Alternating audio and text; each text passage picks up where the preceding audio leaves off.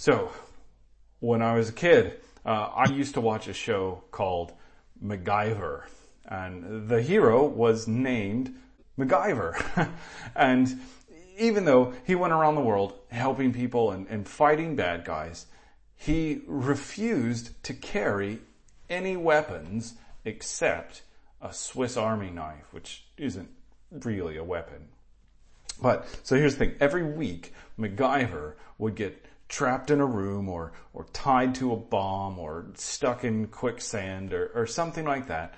But he never had any weapons to help him, right? So he would always make a grappling hook out of paper clips and bubble gum or defuse a bomb with a shoelace or something like that. And every time, even as a kid, you have to be watching and thinking, there's no way that this should work. But every week, it would work. MacGyver, a master of getting out of danger by using tactics that should never work. Now, what does all that have to do with the scripture before us? Well, if you remember last week, Psalm 33 is about how God's people cannot depend on the strength of horses and earthly weapons to save us from danger. But we must depend on God himself to rescue us. So like MacGyver, God's people are not supposed to rely on the expected earthly means for our deliverance. And so when we come to Psalm 34, it records David's response to a time when God rescued him by using a plan that really probably shouldn't have worked. Like no one expects MacGyver to shoot down an enemy plane with a coat hanger and a chocolate bar, but he does. So even more, God seems to love to use things that should not seem to work from a human perspective. Now, we can gather that from some background information about this psalm. So we can get a really clear idea about what life situations would cause David to write this psalm because of the heading at the top of it. So the heading says that David wrote this psalm about when he changed his behavior before Abimelech, so that he drove him out and went away. Now, okay, what does that mean? Well, this story that the heading is talking about comes from 1 Samuel 21 verses 10 to 15. So let's take a look at those and see what's going on in the story that caused David to write this psalm. So these verses say, "And David rose and fled that day from Saul and went to Achish, the king of Gath." So here, David is leaving Saul, who wants to kill him in Israel, and he goes to a Philistine king, the king of Gath. And Achish is just most likely another name for Abimelech. The situation in this story is clearly the one mentioned in the heading of the psalm. And the servants of Achish said to him, "Is not this David the king of the land? Did they not sing to one another of him in dances? Saul has struck down his thousands, and David his 10,000s. So the Philistines are reminding their king that David has killed lots of their people, lots of their soldiers in battle. And David took these words to heart and was much afraid of Achish, the king of Gath. So, and this is the part that's explicitly mentioned in our Psalm's heading, so he changed his behavior before them and pretended to be insane in their hands and made marks on the doors of the gate and let his spittle run down his beard. Then Achish said to his servants, 'Behold, you see the man is mad. Why then have you brought him to me? Do I lack madmen, that you have brought this fellow to behave as a madman in my presence? Shall this fellow come into my house?'"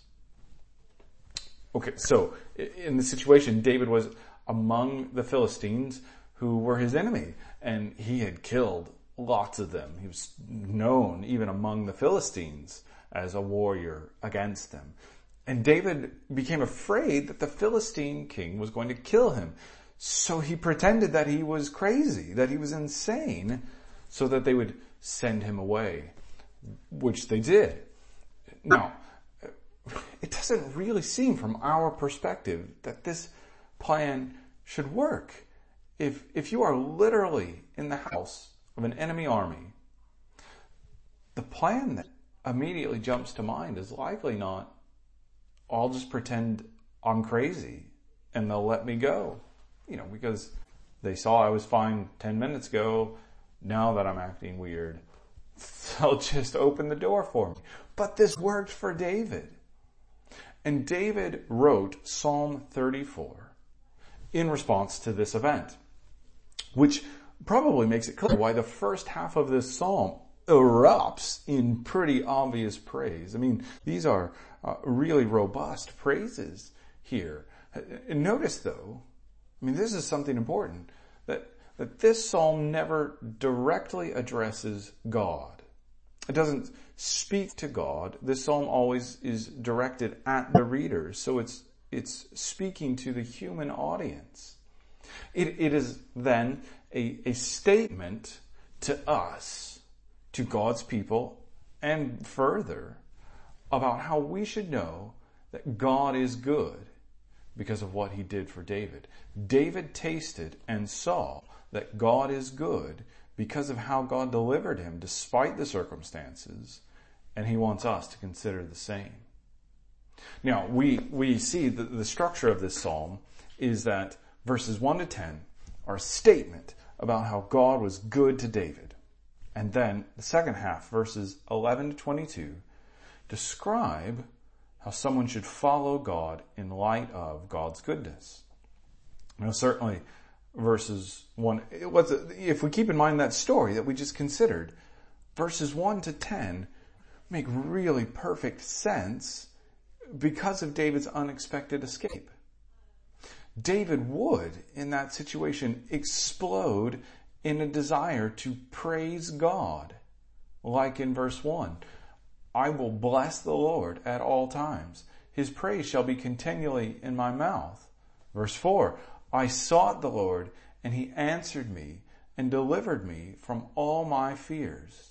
Verse 8, O taste and see that the Lord is good.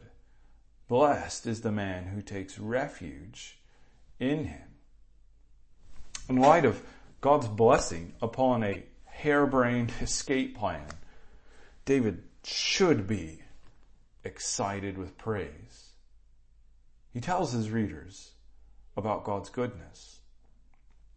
Then, in the second half of this psalm, David instructs us how to fear the Lord. So he's told us of God's goodness objectively, and how he's calling people to learn how we might learn to fear God. So, verse 11, come, O children, listen to me. I will teach you the fear of the Lord. It is noteworthy, though, that this section about how to fear the Lord isn't simply about stuff you need to do. It does say that, right? There are things about how we need to speak and what we should do, how we should pursue peace. Keep your tongue from evil, verse 13. Seek peace, verse 14. But this section is also about how the fear of the Lord includes dependence on the Lord. The eyes of the Lord are toward the righteous, and his ears toward their cry, verse 15. When the righteous cry for help, the Lord hears and delivers them out of all their troubles, verse 17. And that tells us, right, that part of fearing the Lord, learning to cry to him for help. Part of fearing the Lord is knowing that we deeply need him. Certainly fearing the Lord includes striving to keep his command and be faithful to his word. But God's people are those whom he has delivered. Delivered people are not perfect, but were rescued despite not being perfect. If we then consider this psalm holistically as a response to God's goodness in helping David despite how his plans really should not have succeeded, then we can get a pretty clear grasp on how now we can apply this psalm directly to ourselves. So there's a story about an elderly Christian lady driving in a car park, and she knows that she cannot walk very far. But it looks like all of the spaces close to the building are totally full. So she's a Christian, so she prays, God, you know I need food from this shop and that I cannot walk very far. Please help me to get a space. Now, as she is praying, someone begins backing their car out of the space right in front of the door. So the woman then interrupts her prayer and says, never mind, Lord, something just opened up. Now, that's a silly story, but how often the point of telling it is to note how often we actually do overlook the ways that God richly blesses us despite what should be the case. Maybe things are very difficult for you at work right now, and you don't know how you can fix it. Whatever you do, you should pray. Maybe you don't know right now how you can return to work soon amidst this pandemic. Well, even though it doesn't feel like something to do sometimes, you should certainly pray. Maybe things are really difficult at home with your husband, wife, kids, or parents. You should pray. Maybe you have a huge transition in life approaching and have no idea what's on the other side and how it will work, how you can manage it by your own strength. Well, pray. Because it is the case that the plans that rely on our strength are not the plans that glorify God the most. Now, God loves His glory. We thought about that from Psalm 8. And so He loves to deliver His people in ways that should not work from a human perspective so that He gets the glory. Now, that's really important for us because when God acts for us, we should respond in praise. Now, this psalm tells us two things that we need to do, right? Okay. Application is that first, we should note God's goodness to us. We should keep track of God's goodness to us. In this last week, we have seen many answered prayers. Now, if you were in the prayer meeting, you're aware of some of them, but ask your friends to list some of these things. There are some amazing answered prayers in our congregation, and we should note God's goodness. We have tasted and we have seen, even if there are still troubles, we have seen that God is good. And then second, after we note God's goodness to us, we should tell not just God about His goodness, although we should praise God directly, but we should tell other people about God's goodness. So for Christians, right, when God provides, it's really encouraging for God's people to know that. You know, our elders were speaking this week about those answered prayers we've seen in recent days, and it made the next day better just knowing, being reassured and reminded that God is there, hears us, and answers. And we see in this psalm how when we cry out, God hears and answers. So then, right, when you taste and see that the Lord is good, and note that for yourself, well, tell other Christians. It's encouraging for them. Right? And even the second half of this psalm is about, in many ways, it says, come, O children. This is about one way that we bring up our kids in the faith. We say, God has been good to us like this, and you should be aware of that. Now, in addition to that, you should also tell unbelievers about God's provision for you. Tell them about how there is no way that your trouble should have ended, but you prayed and God helped. So then, right, Psalm 34 commissions us for evangelism. These full throttle praises come at the tail end of God rescuing David. So his praises are fresh. There is a reason that people say that new Christians make the best evangelists, right? Their praises are fresh. They are ready to erupt in saying good things about God, like this psalm. And then all their friends are unbelievers, and they are hot to tell those friends about what God has done for them. Now, for the rest of us who are brand new Christians, let's not let our praises get stale. Let's keep our praises fresh. We can be reminded constantly of God's goodness by things in everyday life that He does for us, which help us speak about our God to our friends, family, and neighbors. But even apart from that, the fullness of salvation that we have in Christ should always be joyfully heavy on our hearts and fresh in our souls. Salvation should never become stale, right? It should prompt us that when we have tasted and seen that the Lord is good, we should invite others to come hear how they can taste and see that the Lord is good. Now, this psalm has a lot to say about how God treats the righteous. Okay, so the eyes of the Lord are toward the righteous and His ears toward their cry. When the righteous cry for help, the Lord hears and delivers them out of trouble. Now, verses 19 and 20 are pointed in how clearly they state God's provision. Many are the afflictions of the righteous, but the Lord delivers him out of them all. He keeps all his bones, not one of them is broken. Now the scripture is clear that the righteous will have affliction. Life is not trouble-free, but God will pull the righteous from their trials.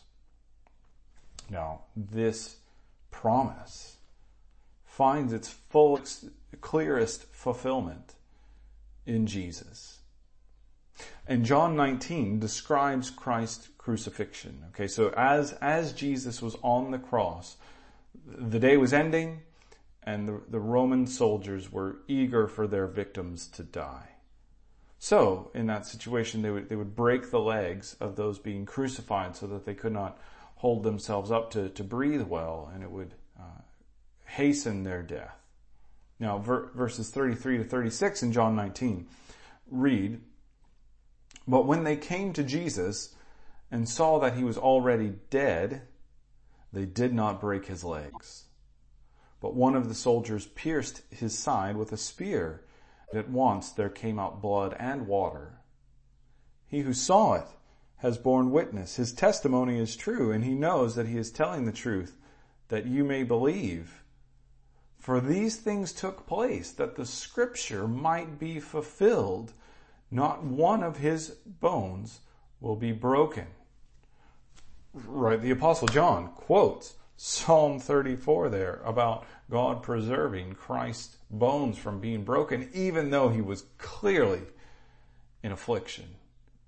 God prevented the soldiers from breaking Jesus' legs to fulfill this promise from Psalm 34. Christ went under great affliction, even unto death, but yet his bones were not broken. God pulled Jesus back from the grave precisely because Christ was is the fully righteous one, the one who earned the right to enter heaven on his own works. But we need to know that that promise is for us too. And it is for us because of Christ.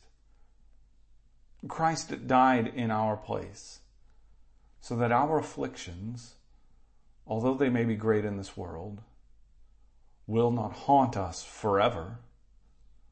We will not be fully crushed, but God will keep us in place. Just as he pulled Christ from his grave, so too will he pull believers from theirs on the last day. You will not be left to rot if you trust in Jesus. No, quite the contrary. The Lord redeems the life of his servants. None of those who take refuge in him will be condemned. So, are you brokenhearted? Right? Verse 18 says, the Lord is near to the brokenhearted. And perhaps you need to remember that and know that the fullness of God's presence rests with his people, and he has promised to be good to you. Let's pray together. Lord God, thank you for the promise that you are always with your people. Thank you for the reminder that we are people who have tasted and seen that you are good. We see that foremost in Jesus Christ. We see how you have offered such rich goodness to your people. We see how you have given us so many good things. You have given us deliverance. There is no higher blessing than that. You have promised to preserve us forever. You will not let us rot. You will not let us be condemned. You will not treat us like the wicked. You treat us like the righteous because of Jesus Christ. We pray in light of that, Lord, that you would help us to respond well, that we would erupt often in praise. And we pray that we would be motivated not just to speak to you, but to speak to people around us, that we would tell them of the good things that you have done, and that we would go around talking of you, speaking of the gospel frequently, that we would be people who see that you are good, that we have tasted, we have seen, and we would let others know how good you are. We pray that you would help us in that we might find strength and courage, even as we consider how we might do that in the days ahead. We pray that you would equip us for the task, help us in it, and we pray these things for Christ's sake. Amen.